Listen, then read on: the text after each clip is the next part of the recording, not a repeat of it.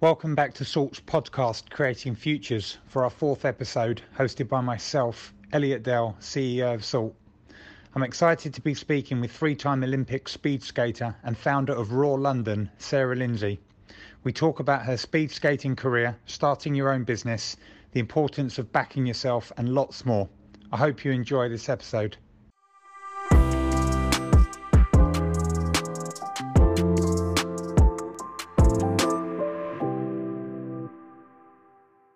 Hello, Sarah. Thank you for joining me today. Thanks for having me. That's all right. It's a pleasure. Always a pleasure to catch up and speak whatever forum it's in. So we start all of our Creating Future shows with the same question. So we're going to kick off with, what was your dream career when you were a child? Well, that's easy for me. Also, I went to win the Olympics from, 5, 6 years old.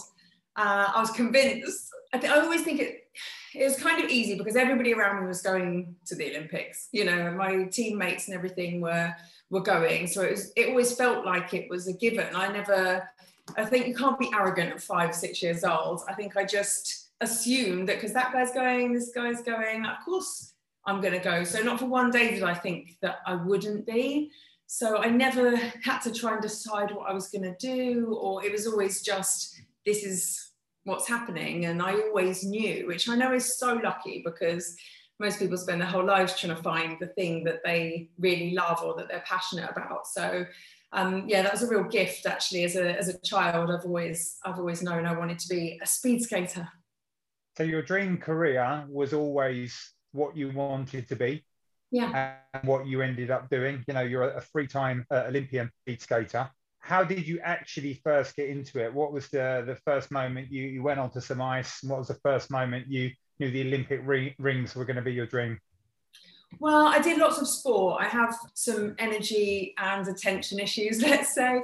And so my parents needed me to do sport before and after school and run off some of my energy and I think give them a rest so that they could just sit at the side for an hour and have some peace and quiet while somebody else entertained me. So I did lots of different sports, and then my friend was doing figure skating, and so I just went along to that. And then somebody was talent spotting for speed skating and just asked if I wanted to give it a go. And then I loved it. I just fell in love straight away. And what was it like competing at such a high level? I mean, I think it's because it's a slow journey. I did it for 20 years. So you know, it's not like one day you just go to the Olympics. I mean, each Olympics has a 4-year cycle, obviously. And now even when I look back at it, and I think that's such a long time to train for one event ultimately. But you do have a 4-year training plan. And each year you're supposed to achieve certain things. And it's broken down, obviously, all the way down to what you're doing each day. But it's just not an overnight thing. And my sport is quite a slow sport to become really good at. My first Olympics, I was 21, and then so I did 2002, 2006, then 2010. And then before that, you're competing at lots of different World Cups and Europeans and World Championships and things to sort of, you know, see where you're at. But the Olympics is the big sort of end goal and the major plan in all of that. What's the greatest moment that you carry with you? What's the the picture you have or the feeling that you have from that speed skating career? I have loads, you know, and it's never the things that people think it's going to be because, you know, you lose maybe 100 races to every win. It's never a given. Even if you're, you know, clearly the best, things happen in races that you can't control. So it's super up and down.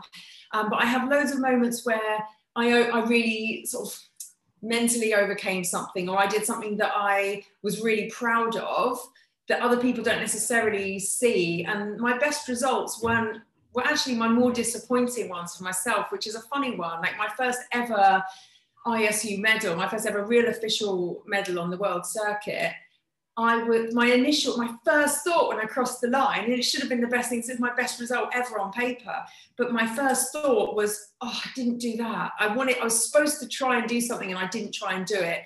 And really I bottled out, you know, I took a safer option and I said I wasn't going to do that, and I did.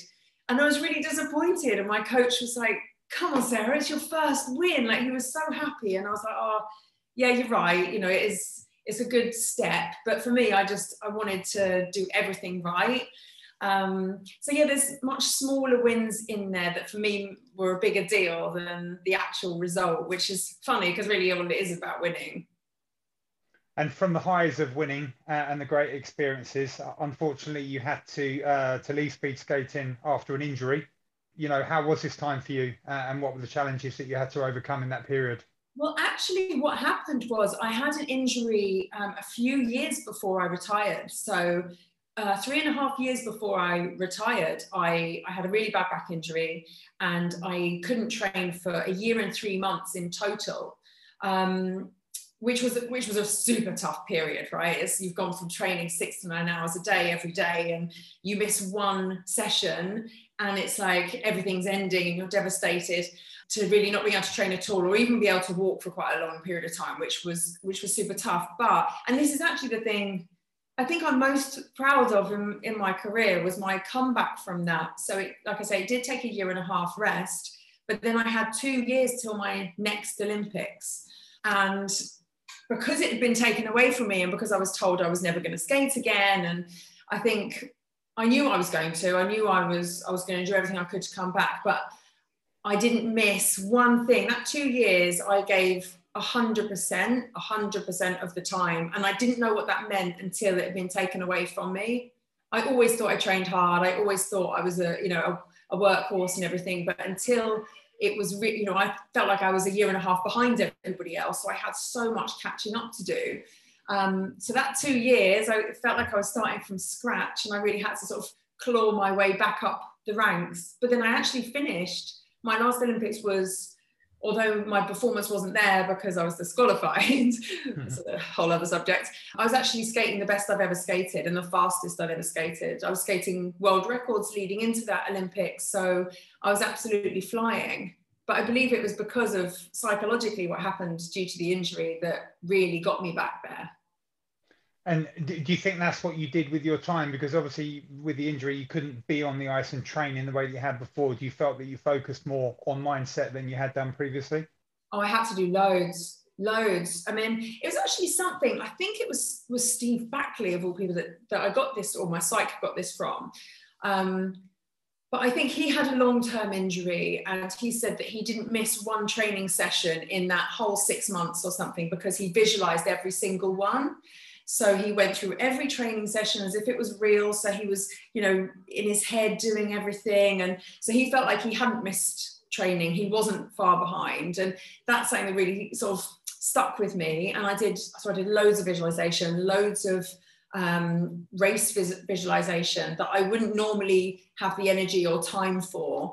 I had some tough times, and there's some dark moments where I can't move all day. I'm just lying on this this sort of hard bed thing. But yeah, I think you have to, in those situations, you really have to dig deep, don't you, and find something positive and something constructive to do. And to be honest, you don't know. 20 years of training, maybe I needed a year off. Maybe my body wouldn't have lasted to the next Olympics. Maybe I'd have been finished a year early. Who knows? You don't know.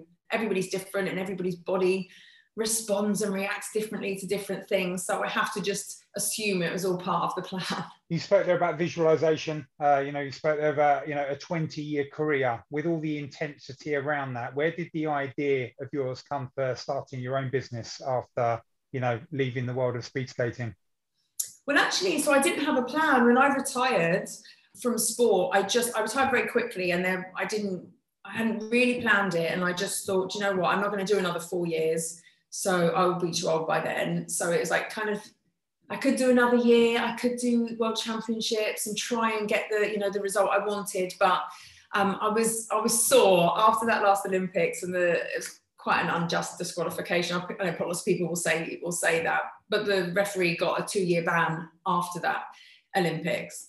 So yeah, I was kind of sulking maybe. I just thought, you know what, I've had enough now.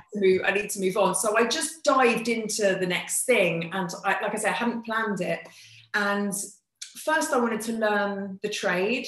So I went into personal training, and I did loads and loads of hours. I worked, loads of hours for lots of different people. And I sort of learnt the industry, and I learnt my own craft. And then I realized that it just didn't get me enough. I needed some risk, and I needed something that made me nervous. It was something, I'm sure it's a physiological thing. You know, every day when you skate, you're nervous, you have butterflies, because you're skating really fast. If you fall over, you crash, you break your bones. You know, it's something that even though you're good at it, you can still fall. And so every day I felt butterflies, every competition, you know, you're stressed out of your mind, but you thrive on that. And, you know, you need that to keep sort of challenging yourself and pushing yourself forward. So I just found, like, physically I was very unstimulated, and I just needed something that challenged me and made me scared. And so I had to do it on my own. And I didn't know anything else.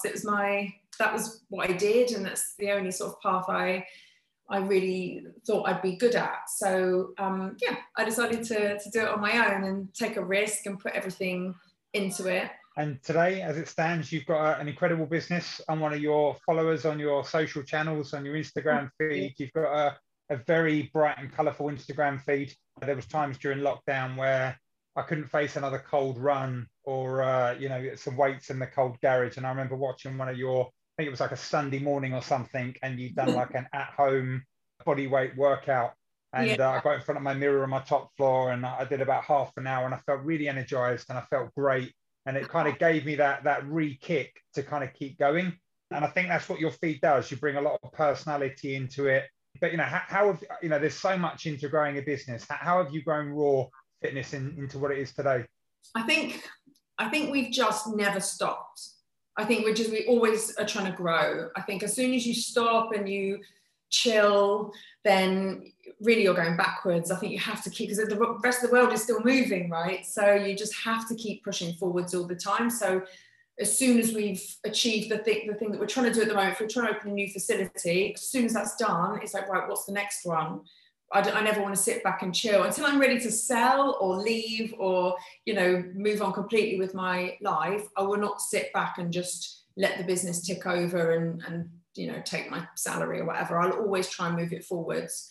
And I feel quite responsible for my team as well. I've got an amazing, loyal team that are excited about the business and being part of a small business. And some of them from day one, and they've seen it grow, and they've been a huge part of that. So I feel like I owe it to them as well to keep it moving forward. So hopefully there's more opportunities of growth for more people within the business. And that's one of the most rewarding things about having your own business, is what you can create for other people. I'm sure you know, right? So that's part of it I really, really enjoy. So yeah, I haven't thought about not moving for, I'm always just thinking about the next thing. So we're looking at properties now and trying to decide where we're going to go. It's not clear yet, but we will. And you've got three gyms in London. Have you thought about going further afield? Is international expansion on the horizon at all? Well, it was from day one. I really wanted to go abroad. And then obviously what's happened the last couple of years has made me a little bit wary, and I'm sure things are going to change. So I was just kind of seeing how that's going to settle down, really, and like looking at different options, because the places we had originally looked at or thought of, I think are maybe not the places to go now. So I do want to change of scenery. I would like to go abroad. And I mean, I love the sun. You know, so I've really feed off it. So it'd be nice to be able to go away somewhere hot, somewhere that I really enjoyed spending some time. And yeah, find a new challenge, really, because I'm sure that will come with different things. London, obviously, I know very well, and opening, although it, you know, can be tricky, I know what I'm doing here now. So it's kind of easy. And with all the battle wounds that you've accumulated along the way, retrospectively, what's the one thing you wish someone had told you before starting out your own business? I don't know about that one, to be honest. I think because that kind of implies regret, or and I think you've got to learn your own way. You know, somebody can give you advice, and you can listen, and you take things on and help it make your own decisions. But if somebody had said, and we've gone through some you know, real down times as well, but then there's always a positive that comes out of that, and you think, well, would that have happened if, you know, that thing hadn't happened to me? So I think you have to find your own way and learn for yourself and make those mistakes. So yeah, I'm not sure if I wouldn't do anything differently, even though, as I mean, you were, when I lost my first business, you were one of the very few people I even told about that, really sort of confided in, and that meant a lot to me. When you're around people that have, that have done well and have success, especially in startup businesses, and have done it themselves, and they back you when you're at your worst, that makes you feel that little bit more empowered and a little bit safer. And, like, it's not all doom and gloom. Everybody just turns around and says to you, happens to everyone, don't worry, you'll come back, it'll be fine, you're amazing. And I think when it comes from people like yourself, or, a couple of other people that were there at that time, and I think people can say that to you, tell you don't know, do you? It's a difficult one. I'd love to say that to everybody that's going through like a crappy time with their business, especially this year. It's been, everything's been thrown at people. But, they will come out the other side. And even if they don't, with regards to the business they're in at the moment, then they weren't supposed to, and they're supposed to move on and do something, and they'll do something better. As long as you never give up, as long as you keep fighting and keep pushing, the story's not finished, Yeah, look, strong words. And, what you said a moment ago as well about keep moving forward. Once you stand still is when you can slip backwards. And to drive a business, it is always about looking forward, looking for the next opportunity, and backing yourself to make that right step forward. When you think about your whole career, is there anything you would change at all? Not in a regretful way, but just, a key moment where you could have made a different decision or gone a different way, or bit of a sliding doors thing. Yeah. I think so. I mean, it is kind of regret, isn't it? I think that when it comes to money is one that I think I have kind of learned, and it's difficult when you're not used to that kind of thing. But I think unless with regards to investments, when you start a business, I think unless you need a business partner who's bringing that investment, so if you need a business partner to help you do what you're doing, and there's things that you can't do and you need somebody to share the responsibility and the risk with and everything, if they bring money, then great. But if you need, or you think you need an investor just for the money, I think exhaust every other avenue first. Try and find the money somewhere else. You can probably borrow. You'd be surprised if you have a really good plan and a really thought out business model. I just think you should try and get the money elsewhere before giving away your heart, your skills, everything that you bring to the table, unless, like I said, you need that other person to bring something more than money anyway. So that's something that I think I would never do that again, basically. That's something that now, although I wouldn't change what happened with my first investor, for example, because it has, we're here now, so I can't have regrets. But if I needed to get money from somewhere, it wouldn't be from a person. It would probably be from the bank or something instead.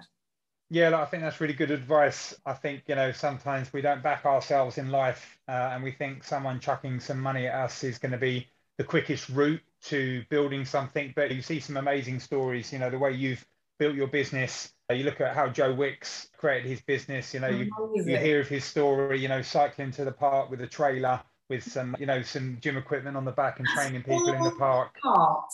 Yeah. That's all passion, that's all heart. And that is, like you say, really backing yourself.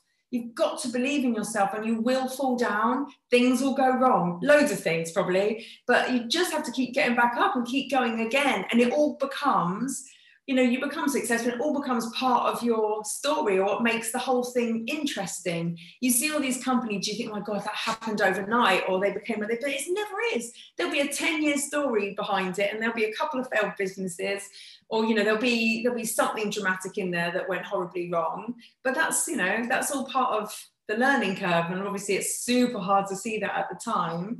And who knows what the future holds, but you have to back yourself. Absolutely. And look, backing yourself is certainly something you've done. That's why I was keen to get you on the show. I think you've got a very inspirational story. You're an inspirational person.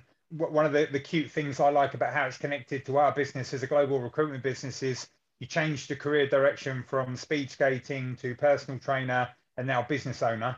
So what advice would you give to people who right now in this state of flux where some industries have benefited from the last couple of years in COVID, and other industries have completely disseminated? What advice would you give to people that are thinking about changing their careers or going in a different direction to what they initially thought? Well, I think that has to come from a place of excitement. You know, it means that you've got an element of freedom there. And sometimes people just get stuck in their comfort zones and they, you know, risk averse. They don't want to change direction or do something new, or, you know, maybe they think of saying, oh, I'd love to do that, but I can't because, you know, this is what I do, or this is my job, or these are my responsibilities. And actually, especially when things go wrong, or maybe, you know, you've lost your job, or in worst case, and I think it's freedom. You can do anything now. What do you really want to do? You know, you've finally got this like chance where you don't have to make the decision. Maybe it's been made for you, but, you know, so what do you want to do next? Like, and you never look back and regret it. It might take you years, for example. It might take you 5 years to, I don't know, just say you want to be a physio and you spend 5 years trying to be a physio. You think, oh, 5 years, I've not got 5 years to do that. In 5 years' time, you wouldn't look back and say, oh, I don't know why, you know, I did that. You've just got to get started. Just start. Don't think and question yourself a million times over. What do you really want to do? What gets you? What makes you, you know, what are you passionate about? What are you going to enjoy doing? And do it. You can do anything. I don't get really animated and excited about this because I do think that. I do really believe that people underestimate themselves. And if you want it, you can make almost anything happen. The passion is beautiful, the energy is beautiful, and that's what it's all about. And I think that's the thing. You know, I spoke to David Harris on my last podcast. He's the CEO of an academy of schools. And what I admire about him is the way that they really drill into the kids, you know, believe in your hopes and dreams. And I think there was, I think generations were lost where we weren't taught to follow our hopes and dreams. It was, you know, everyone follow the academic route, get some bits of paper. What parents do, you know? Yeah, exactly. So yeah, they're very wise words. You know, follow what excites you, because ultimately that's where your motivation, drive, and passion is going to come from. You've got to aim high. The high, you know, if you aim absolutely for the stars, if you get this close, that's much better than just, you know, aiming to you know, do what's safe. Absolutely. Now, you've previously mentioned that it's not just about body transformations, but also the mental transformations as your clients' confidence and belief grow. How important do you think exercise is for people's mental health? I mean, it's the most, you know, underrated antidepressant there is. You know, it's huge for people. You never feel bad after, you know, you might be tired, but you never feel bad after workout. It always lifts people, and I think that's something that's so multi-layered. There's so many layers to that, and why it can be good for you. But obviously, if you're healthy and your body is functioning better, and that's, you know, from what you eat, you know, ultimately, eventually, your cell tissue in your body is made up from your food. So when you start to eat healthier and your body is made of healthier stuff, it's going to work better. And that's your organ tissue and everything as well. So when your body's functioning well and you're sleeping better and, you know, you've got more energy, you're not relying on, you know, coffee and stuff to survive all day. And when you're physically stronger, you know, that physical strength and physical capability crosses over into everything else in your life. Of course, you become more confident when you know that your body is badass. So, you know, you see it with people when they come in. Most people come in because they don't feel good at the end of the day. They come in because they're not in a good place. They don't feel good, or their body is changing in a way that they don't like, and they don't know how to get that back. So then a few weeks in, when people feel amazing and they're, you know, they're confident and they're wearing different clothes and they're making different eye contact and making better decisions and they're a nicer person to be around, you know, you see all those things that it sounds, I don't know, I sound like a hippie when I talk about this stuff, but I see it every single day. People that come in feeling rubbish, and then when they leave, they feel amazing. And that's the most rewarding thing. That's what's really, you know, a real game changer, or like life-changing for people, not just making them thinner. You know, there's such a small part of it. And, you know, you're known for the transformations. But really, I think your body changing in that way, if that's what somebody comes in and asks for, that's just good personal training. That's because they specialize in transformation. People come in, I don't tell them what they should want. They come in, they tell me what they want, and we facilitate that.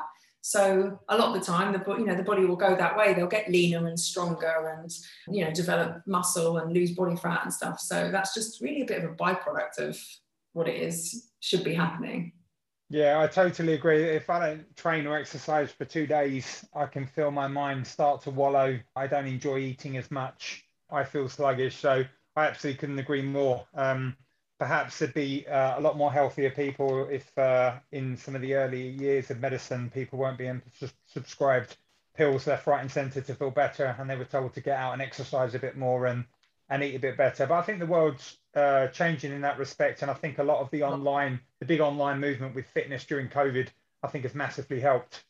Yeah, well, lots of people got into good routines. I think first lockdown, everybody exercised because we were told to, and it was the only thing you were allowed to do. So say, right, I'm going to get into jogging, or whatever it was that people decided to do.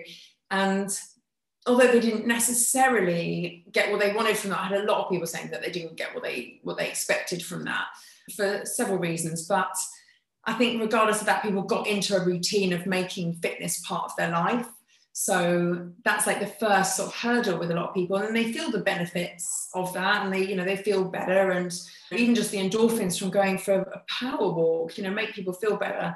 So I think that was a really good thing that came out of it. Unfortunately, it went on for so long that a lot of people just decided they were going to start eating and drinking to make themselves feel better, and it went a little bit the other way. I think, I'm not sure.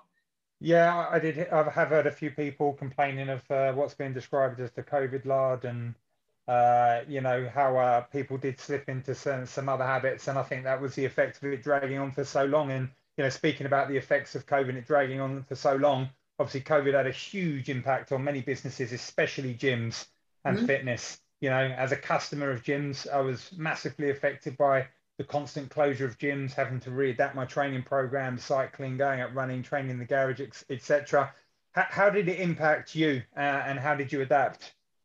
Well, we were closed for a year, right? So we'd only this facility that I'm talking to you from today in Kensington, we'd only been open a few weeks, 6 weeks, and then we got locked down. And then we were open in the middle for 3 weeks and then closed down again, but ultimately for the full year. So, financially was obviously a bit of a disaster because we just sort of paid to do it. And then, we still have all our outgoings, all our rent, and, furloughing the staff was a lot. So, and a lot of people don't realise that, you still have to pay the tax, employer's tax and everything. So for each member of staff was maybe, I can't remember, £700-800 a month per person. So it was hundreds of thousands of pounds that went out last year while we were closed, but with zero income.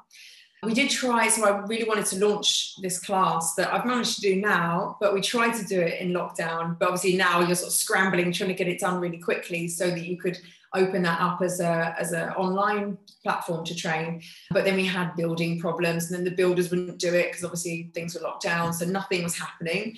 So we didn't actually really get that done until a few weeks ago, which, a year and a half delayed, but still, we got there in the end. But we wouldn't have had those ideas if it wasn't for lockdown. So that new class concept, Raw Metal, was kind of born out of lockdown. So although it didn't happen the way that I wanted it to, or in time, it still meant that we've now launched that, and in a slightly different way than we ever would have. So yeah, I'm pleased about that. Did your roller coaster of injuries and challenges as a professional speed skater prepare you for the business challenges that you've had to face over the last few years? Yeah, of course. It's makes you resilient. You have to be. So in sport, I think the biggest thing that came from sport for me that crossed over into business was having resilience, because when you compete, we compete every sort of hour, and the time between races gets shorter and shorter. So it starts off sort of an hour and a half, and then it ends up as you get through the rounds, because it's kind of a knockout system.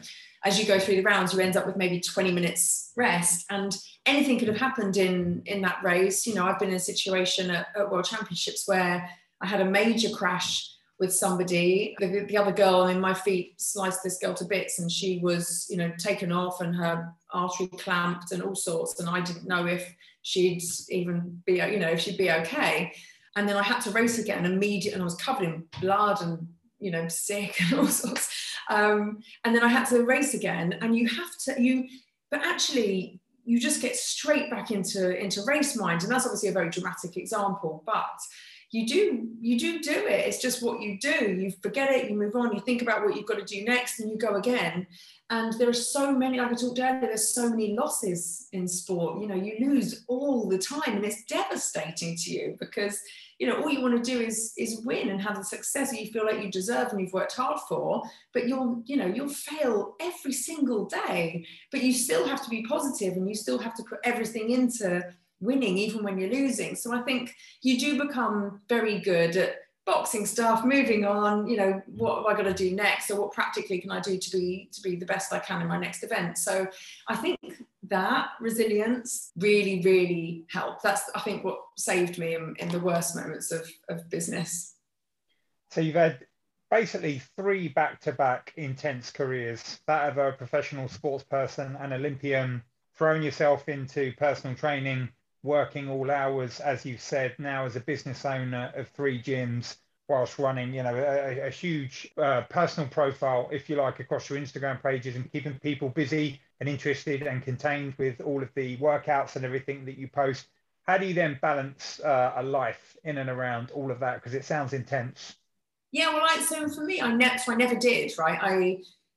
That was my life, and I didn't really care about anything else. All I wanted, so skating, that was all I did. I barely saw my family. I didn't do anything social ever, because it would only ever be negative towards my next training session. So if someone asked me to go for coffee, I wouldn't even do that. I'd be like, oh no, I'm really busy, and I'd just be lying there doing nothing, trying to recover from my training session. But I got into this terrible habit of never answering my phone and never talking to. It's amazing. I have friends, but they waited for me for so long for me to finish.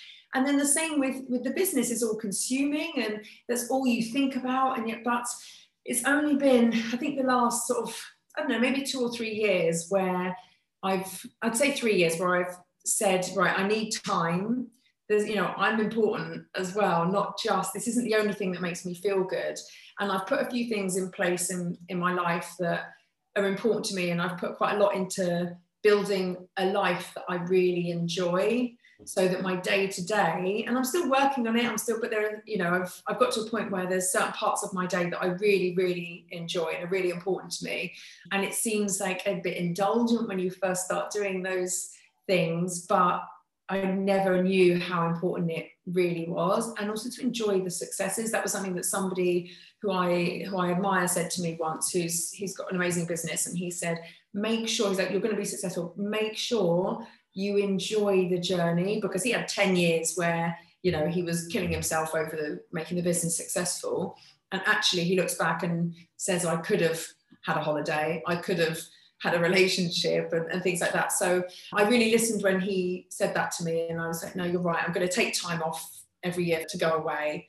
I am going to take time off for my family. And now I have things in place, like I said, just even my morning routine, for example, I no longer go in first thing in the morning, but I do wake up early, and I have time in the morning. I always say an hour, but it's more like 2, where I don't look at my phone, I don't look at my emails, because you can't control what's going to come at you, and I don't want to start my day off that way.